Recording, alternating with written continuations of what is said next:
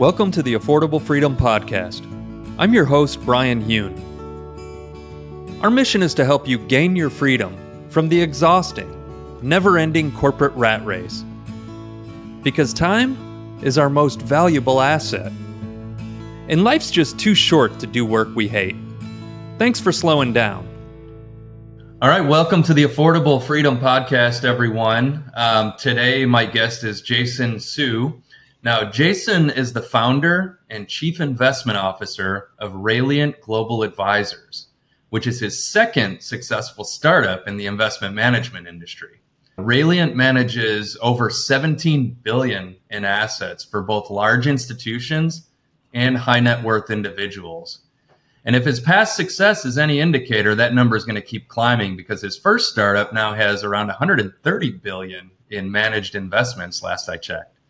But as successful as Jason has been in the investment world, what I admire most about him is that he doesn't prioritize money. His priority is creating value for others. And money is simply the reward for doing that. You create value, you get rewarded with money. And that's what affordable freedom is all about. Because when we prioritize money, the money pulls us away from our values. And life becomes a never-ending competition that we really can never win. But when we prioritize freedom, we have the space to create more value for others. And when we get paid for that value, life starts to become pretty affordable. As if he wasn't busy enough running a financial institution, Jason's also a finance professor in UCLA's Anderson School of Management. So, Jason, really grateful to have you on the show here today. Thank you and welcome. How's it going? Hey, Brian, thank you for having me on. Of course, it's my pleasure. Glad to have you. So, Jason, I've gotten to know you pretty well, I would say, as a leader in the finance industry. And, we've had some pretty broad-ranging conversations. But I thought I'd start today by asking a question that I'm personally curious about and have never had the opportunity to ask you. I shouldn't say I didn't have the opportunity to ask you. I just never did. But why did you get into finance in the first place? Well, it was purely by accident. I was a trained academic, really kind of in economics and finance. And when we talk about finance in academia, it is nothing like what sort of people think about when it comes to finance and investing. It's much more of understanding, well, how does the capital market work? Does it really lead to better efficiency, better social welfare for society, so on and so forth? So kind of fairly high level stuff that has very little to do with, investing for profits and maximizing returns. So I got into the investment business, as I mentioned, purely by accident because, I was at UCLA at the time and a visiting professor in the name of Rob Arnott, and obviously a well-known industry titan 20 years ago already. I think he's only gotten more famous since then. He came to UCLA to volunteer to teach, and I was paired up to teach a class with him. And that began the story of, two guys with a Bloomberg in a garage starting a startup in California, and it became a runaway success. Again, it wasn't what I was planning to do. It was a fun little consulting project, just with the right person at the right time, and a lot of good luck. And the rest is history. So I'm curious. You talked about the difference between finance in academia and in for-profit investing.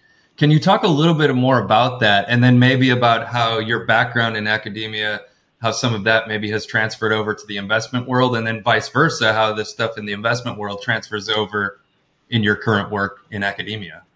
So in academia, it's not about researching a strategy that'll make a lot of money. That's not what research academics care about. We really care about sort of more basic foundational questions, which is, okay, if someone says this strategy works, like value investing works, well, why, right? Market's pretty efficient. People are pretty smart. They compete. If something works, everyone will do it. It goes away. So what does that teach us about investor psychology, about human behaviors that cause us to persistently be unwilling to invest in something that's value-oriented and favor something that's sort of sexy and growth-oriented? So, from there, we're trying to learn about human psychology and how it impacts us as investors. And from there, understanding, well, how does that human psychology then impact our savings behavior?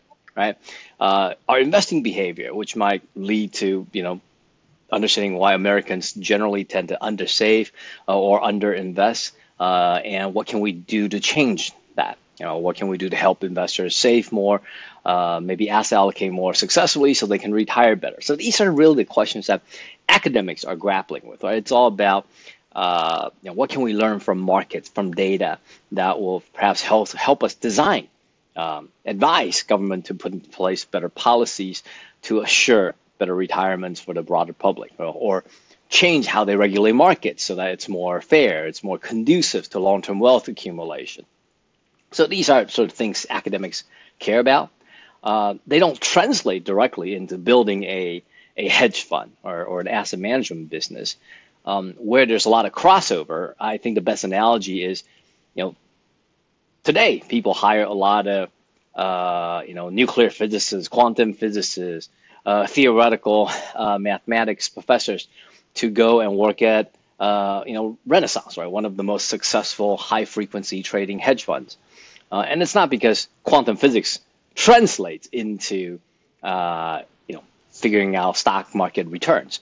It's that the ability to think critically and deeply, the ability to code up ideas and test them against data, the understanding of statistics, understanding of statistics as it applies to large data sets, small data sets, all those sort of foundational trainings that a social scientist or a mathematician would have, those translate really well into then using those tools to understand how to predict returns and predict risk. Okay. So let's switch gears a little bit. From a tactical standpoint, I know I mentioned in the opening that this is the second business that you've built. You successfully built another business previously.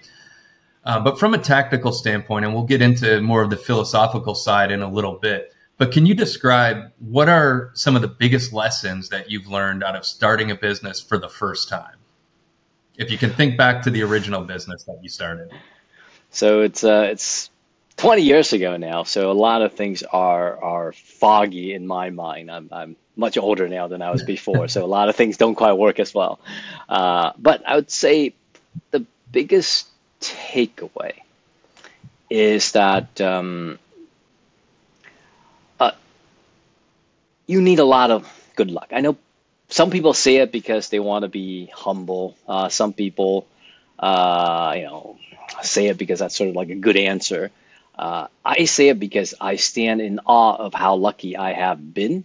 And I also stand in fear of the wrong lessons people often take when they run into successful startup entrepreneurs. So I want to emphasize the luck part. There are obviously other useful lessons I'd love to share, but I want to emphasize the luck part because I want to encourage any and everyone out there who's thinking about starting a business to recognize how big of a component luck will play.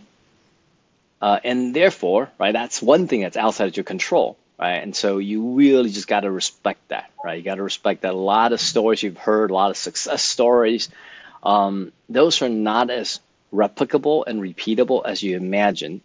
Again, not because those entrepreneurs weren't smart, super capable, very hardworking, but luck always plays an element. So don't underestimate that, because you can be the smartest guy, the hardest working guy, and success is still never guaranteed. So I just want everyone to be cognizant. And just like in investing, right? You always want to respect that there's so much that's outside of your control, especially in the short run. And you just got to have the fortitude and also the peace to accept that when you start a business. Right? If you can't accept that luck plays a meaningful part in that journey, if you always feel like it's man against nature and that just through sheer grittiness and will you will win, that might not work out so well, right? You just got to, especially in this business, be at peace with how much sort of short-term randomness will play into the journey, and be able to accept that. Yeah, that's a great perspective, and something that I'm starting to appreciate more, I guess, as I get older and wiser, Yeah. I was going to say there's really two sides to that lesson, right? One part is, recognizing luck plays a big part. It also allows you to be more forgiving with yourself and more forgiving with your team. That you don't want to over interpret any lack of short-term success to, I have a business model. I'm not working hard enough. I'm not good enough. And then you pivot too quickly. You give up too quickly. I think part of that, just be a bit more patient, a bit more forgiving. Like, you could be doing all the right things, putting in the right effort, putting in the hours and having a right attitude. But, short-term results not guaranteed. That's not guaranteed in your investment portfolio, not guaranteed in your startup effort.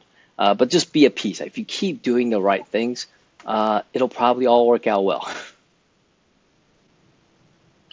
Yeah, I'm starting to appreciate that a lot more. I think, as I was growing up in my career, and this is, I think, kind of a Western culture thing, specifically here in the United States, where we're such a country of individualism, right? And a lot of times, I had this conversation recently with a guest where she talked about, with individualism, being one of our core values, sometimes we won't ask for help.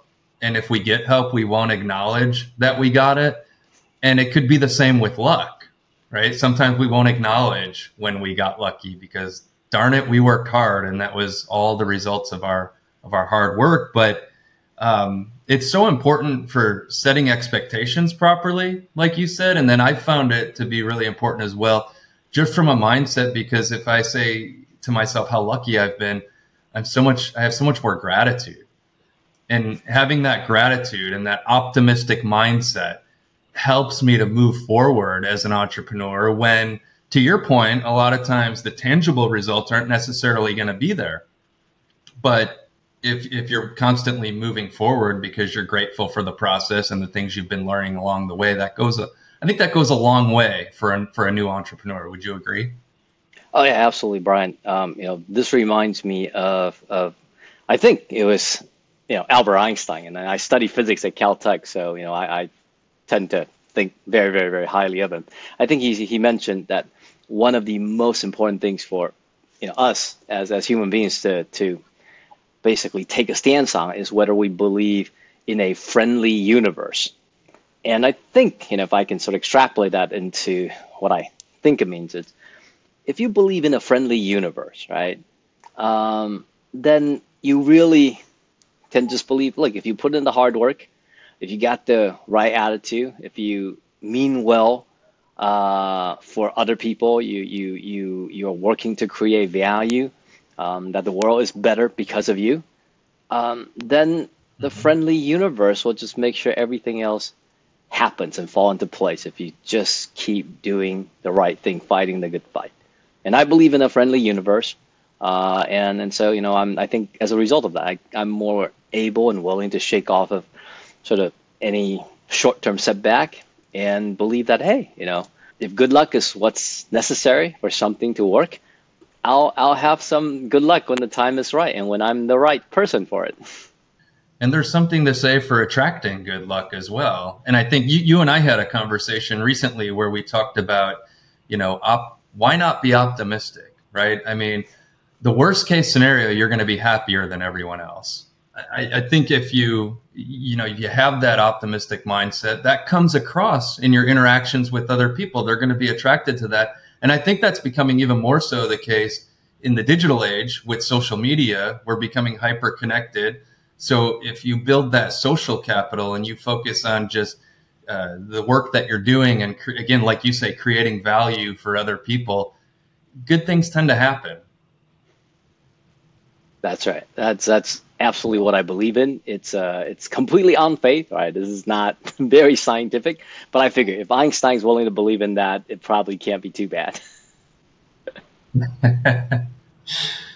So one of the things that I've found recently as well that's helped is looking back a little bit, and you had sort of touched on, I think you mentioned kind of like having some grace, allowing yourself some grace a little bit. But the reason I bring that up is because as a new entrepreneur, it can be so tempting to look out in front of you at what you're trying to accomplish and always see this big gulf, between where you are and where you want to get to.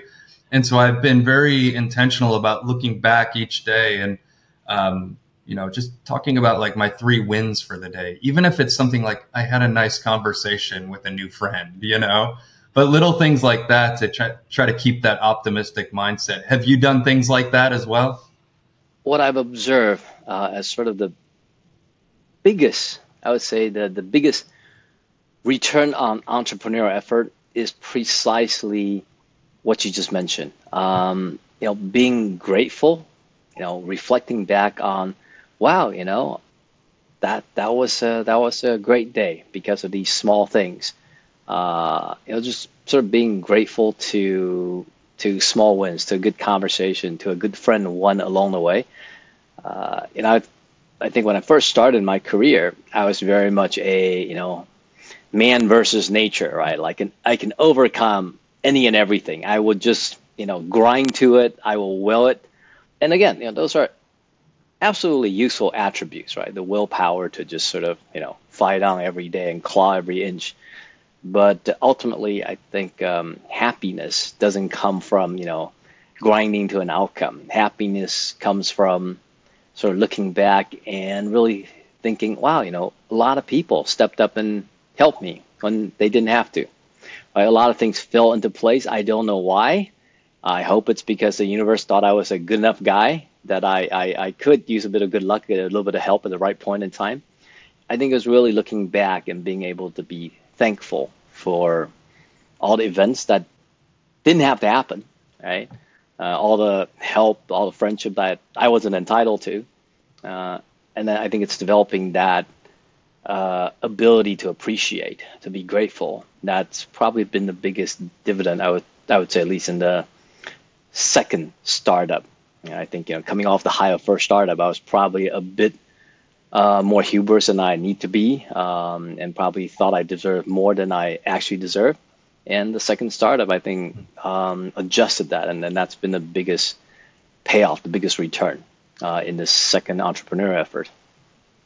Yeah, so let's talk about that a little bit more, because you had a very successful first startup, and you could have just sat back and said, you know what, I did it. It was a goal of mine to start a successful business. I did it. You've got that nice, comfortable job at UCLA. You could have sat back and did your research, but you said, let's give it another go. Let's do it again. So I'm curious as to like what drove that within you to want to start a new business, and then also maybe share a little bit more detail on some of the reflections on the first business and how that translated into your philosophy here with the second business. So like you say, I got very lucky with the first startup in research affiliates, and it became really, really comfortable. And then this, just goes to prove, once you build a good platform, the moat is very high, and then you don't actually have to be, working super hard and super innovative, and still you can bring in a lot of business and generate a lot of cash flow. So, I'll sort of get to the part of, the value of building a platform. But I would say I was really comfortable on a phenomenal platform surrounded by really good people, and it was very comfortable, right, and very balanced. There's absolutely a part of me that says, I'm too young to sort of just be coasting, and I really miss the original excitement of starting something. But there's a second part, sort of, I would say, a darker element to it, which is, I want to prove that I can do this again. And it wasn't just I can prove I can do it again, because, my first startup, I was partnered up with a phenomenal entrepreneur, a phenomenal visionary in Rob Arnott, right? And then I want to see, hey, can I do it again on my own, right? And so I would say, as I was mentioning before, there's hubris in that, right? There's sort of a darker edge in wanting to prove that. And so, that definitely went into part of the thinking in starting, Rayleigh and Global Advisors after research affiliates. And I would say, as I kind of reflect back in the second startup, I think I've just gained so much more appreciation for the partnership I had with Rob Arnott, the partnership I had with all the people that were attracted to research affiliates because of sort of the iconic industry status of Rob and of the firm we built. And, I think now I just have so much more admiration and appreciation for what was there to help me with the first startup. And again, how much of that was other people, and I was simply part of a team and sure, a useful part, but certainly nowhere as sort of critical as I at some point in my past life would want to believe me to be. It's a good reflection to be able to sort of look back and instead of, where I started in the journey, wanting to prove myself, to end at a place where I just have a deep appreciation for all the people that helped made it happen, and a deep appreciation for, how much it's really other people, and I was just there supporting them rather than it was me and, other people were there to support me. Yes. Yeah, I think that's an important way to look at it. And I like how you mentioned that when you got done with your first business, you felt like you were kind of too young to be coasting. And you had that sense where you wanted to kind of prove that you could do it again. It's so key to understand this aspect of human nature. I think like we've been conditioned to believe that, work is not supposed to be fun. It's supposed to be a way that we trade our time for money, and we'd rather not trade our time, but we have to. And then we get conditioned into this mindset that we just do this job we don't like until we're 60 and then we retire. And then what people find is they retire and they have no meaning and purpose. They're not doing anything anymore. And then their retirement is not enjoyable and their life ends up not lasting as long as they would like because they don't have anything that's driving them. And so, yeah, I think we just need to keep that in mind that, while we may not stay in the job that we're in all the time, we're always going to want to be working towards something. Or at least we should want to be working towards something. Would you agree with that? Yeah, absolutely. I mean, I think this question probably is more important now than ever. And that, what is the meaning of work? Brian, you're right that for a very, very long time, the meaning of work was you have to work to stay alive, right? You need to work to exchange that for money, which can be exchanged for consumption, so you get roof top of your head, you get to eat, you get to keep warm.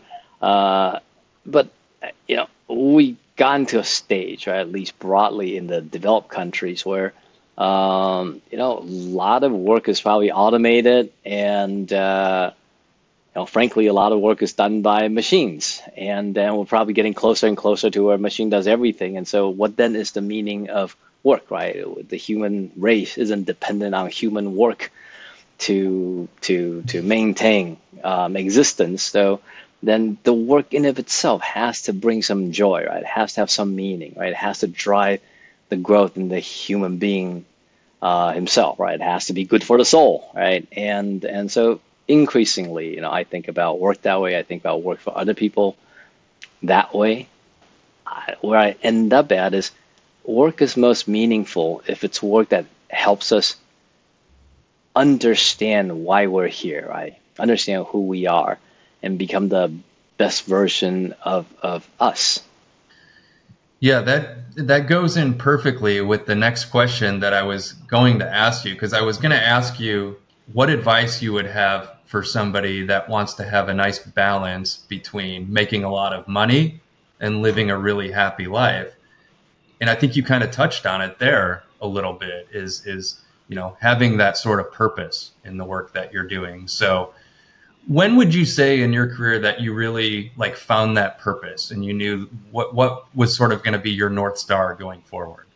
I think it was probably toward the latter part of my time at Research Affiliates. I was super, super lucky that I hired a executive coaching team called Conscious Leadership, led by two gentlemen, Jim Ware and Jim Dethmer.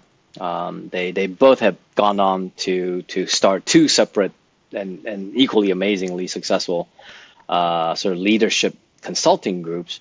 But what they really taught me at the time was about the value of leadership and the value of a leader that's able to give people purpose. And so that was when I started to really rethink what it means to run a company, to lead, right? Because I think traditional business school leadership and management teaching is about carrots and sticks, right? You want people to do A, and so you give them carrots if they do A, give them a stick if they do B, right? And that seems to be tried and true, and at least I guess that's tried and true if you're running a factory or you're trying to get people to build a pyramid. But I think increasingly as we transition into a society where there's great abundance, right? A lot of the work we do is because this work results in a beautiful product that makes other people's life happier, right? It's not we're no longer making things that are purely about human life subsistence, and so it then has to come to how are you connecting with other people's human experience, and so that's true in terms of what you make. It's true in terms of you managing people who are producing these things. And so it's then a completely different view on management, right? It's not carrots and sticks. It's about aligning people's genius and aligning their efforts along the axis of purpose.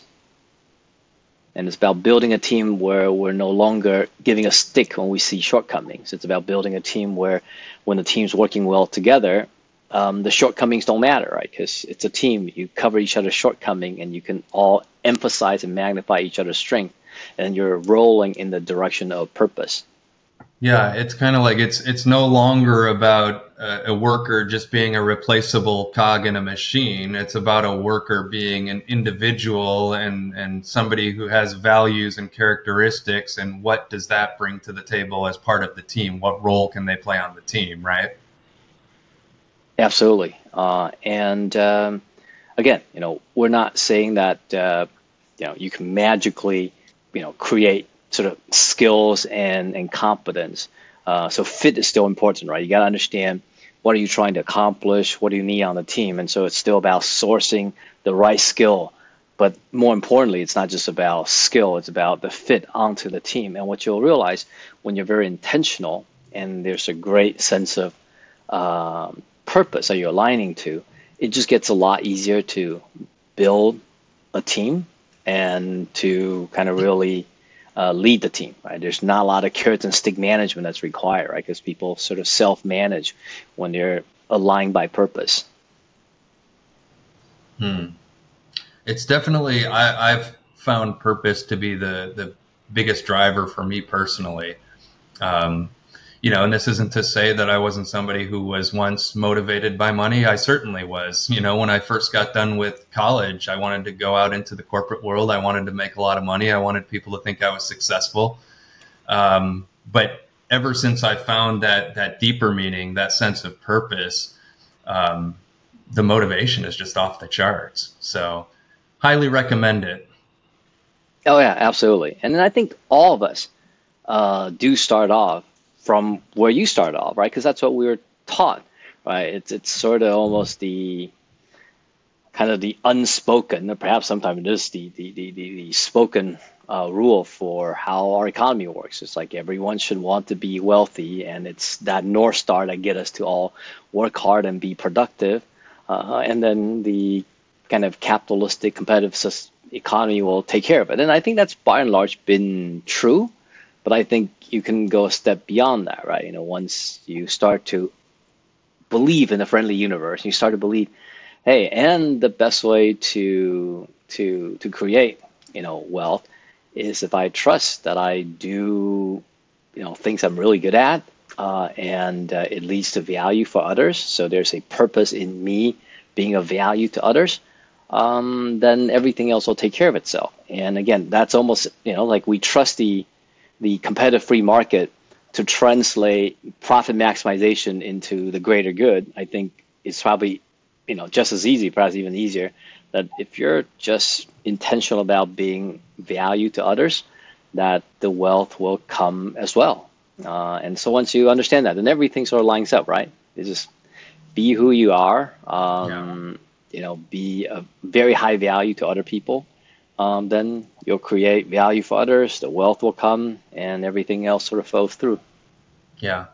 And it's becoming so much easier, in the digital age with social media. I've said this before about how if you build enough social capital, then you can get rewarded with financial capital.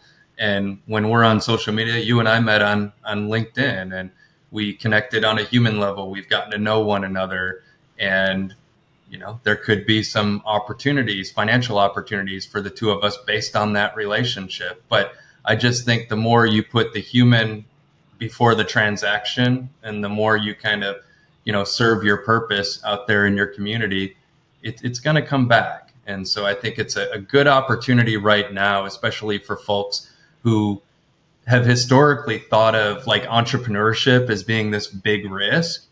Like, it's not as much of a risk right now. If you're speaking to an individual that you're trying to serve, you have a problem that they need help solving, get your message out there, try to find your people. And many people are finding they can have multiple income streams online, and that can replace income from a corporate job. But anyways, I digress.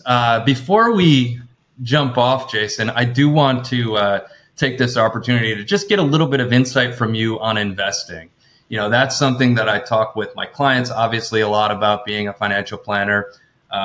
I talk to my newsletter subscribers a lot about investing, and want to start talking about it more here on the podcast, because if you're going to create financial freedom, if you're going to build wealth, you're either going to, own your own business, or you're going to own a piece of somebody else's business. And the easiest way to do that is by investing in the stock market. So, Jason, being that you're an expert in this area, I was wondering if you could just highlight like some of the common mistakes that everyday investors make. And maybe not even just everyday investors, no matter how seasoned an investor are, sometimes they can make these mistakes simply because we're human. I know this is something you and I have talked about a little bit, so I was wondering if you can share some of these insights with the listeners. Yeah, so I would say the two biggest mistakes. I'll start with the easy one, and I've spoken about that at the beginning of our podcast, hubris. So there is a behavioral bias that's called the self-attribution bias. Basically, a lot of investors, they over-assume skill, right? So, maybe it's a raging bull market. They speculated on Tesla, they bought NVIDIA, and they made a lot of money. And all of a sudden they feel like, they're better than Warren Buffett. So that is a very, very common self-attribution bias, right? Like, what really is good luck, and what it really is, look, the market beta has sort of just propelled you forward. So anyone who was, punting on stocks would have made phenomenal returns. So they sort of over attribute that to skill, rather than they were in the stock market at the right time and taking out very large risks that they weren't aware of, right? If it was a bear market, they would probably lost all of their money. And so that hubris is probably the biggest wealth destroyer for most investors, because if you get lucky betting big, you are for sure going to bet even bigger the next time, and you will likely to be taught a tough lesson by the universe. So that is probably the biggest mistake that a lot of investors make. Another mistake, I would say, is the it's called a lottery effect, meaning a lot of investors, they want to get rich fast, right? And so they go for extremely risky stocks. They're hoping that they could buy a Tesla before it becomes a Tesla. They can buy NVIDIA before the recent AI run-up. They can buy Microsoft before, Windows and Microsoft Office, became the everyday go-to tools, right? So they're hoping to replicate those experiences, when in fact, anyone who was there at that time could not tell that Microsoft was going to be so successful. And to them, that was a big risk and a big bet.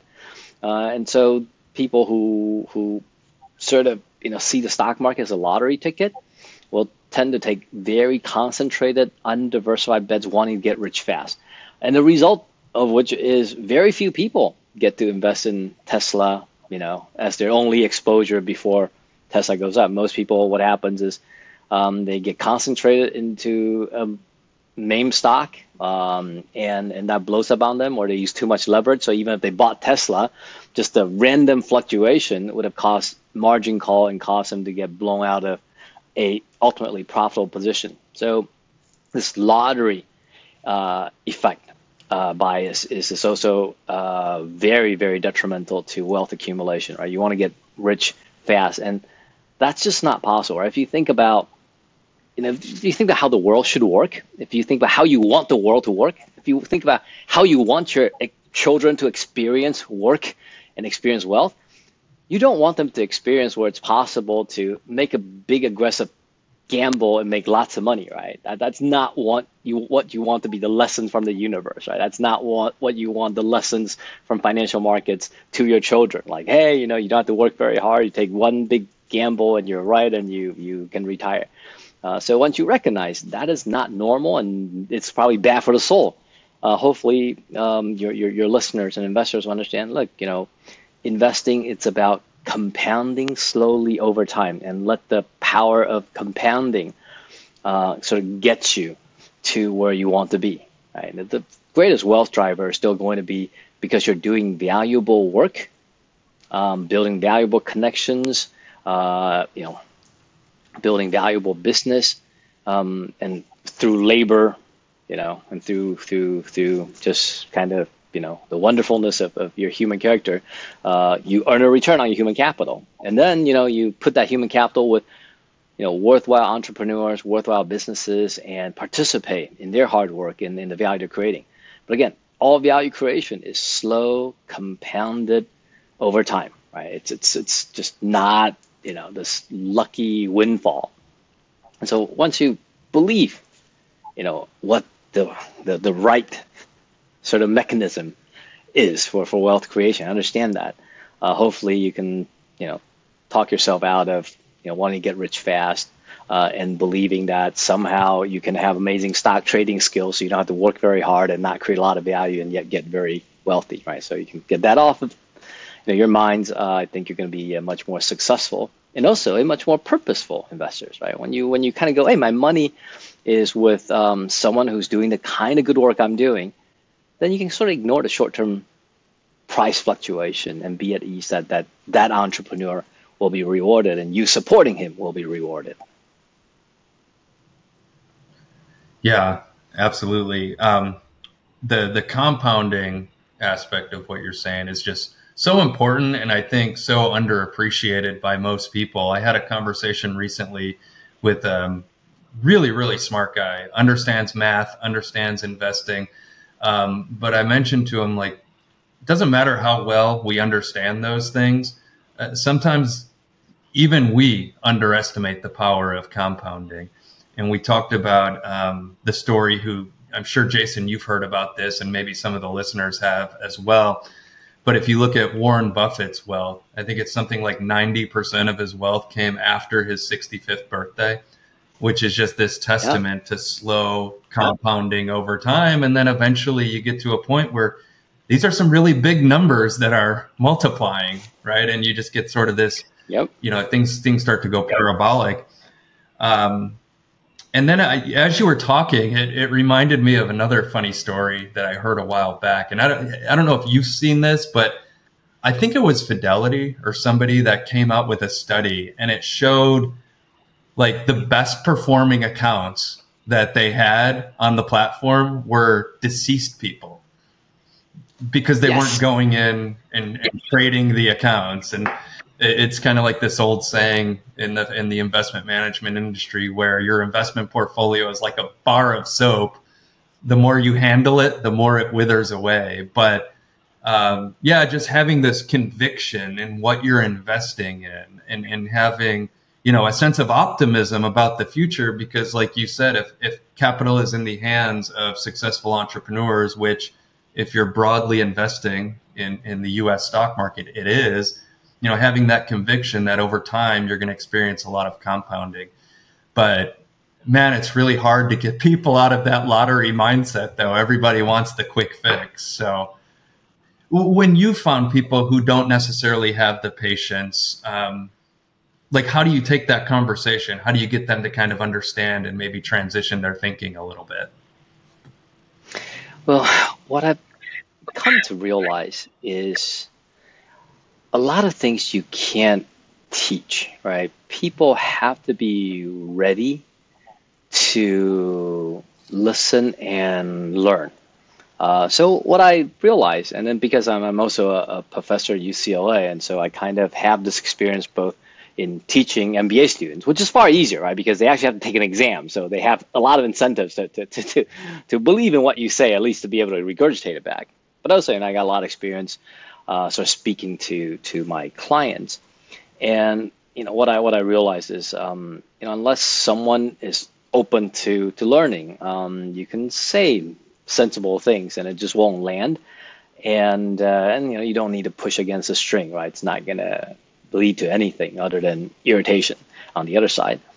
So I would kind of offer the data, like you say, the fidelity data set is a fantastic one to make the point, and I'll tell them many other anecdotes, and hopefully if they don't understand that or don't want to believe that immediately, it's in the back of their mind. So when they next learn the hard lesson from the stock market, from the investment god, they'll kind of go, I remember someone mentioning something like that, and I see what they mean.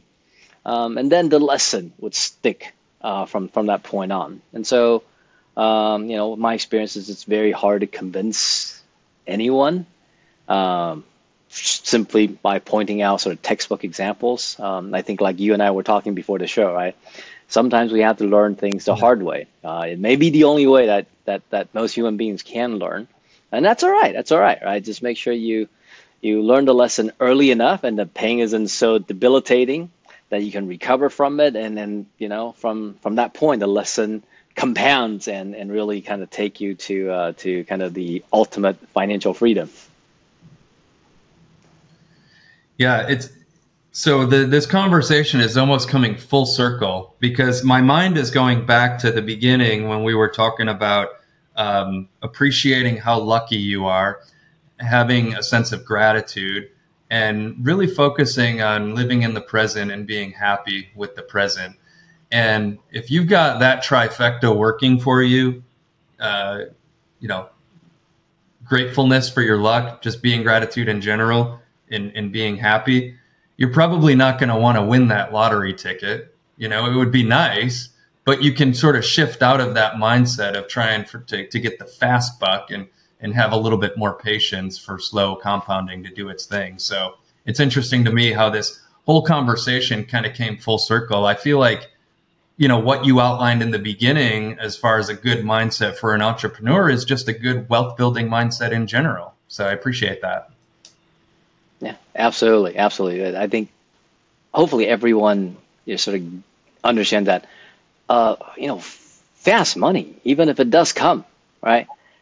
Look at how much it's short circuited out for you, right? I mean, there's something about sort of working really hard and learn something as you fail and get up and try again and really get to know yourself, get to learn humility, and then ultimately you succeed and kind of the wealth builds and comes, right? Like that journey in of itself is the biggest prize, right? If someone sort of eliminate the journey and just drop the money on you, I'm not sure that's what, if you sort of think about it more deeply, that's what any of us actually would want.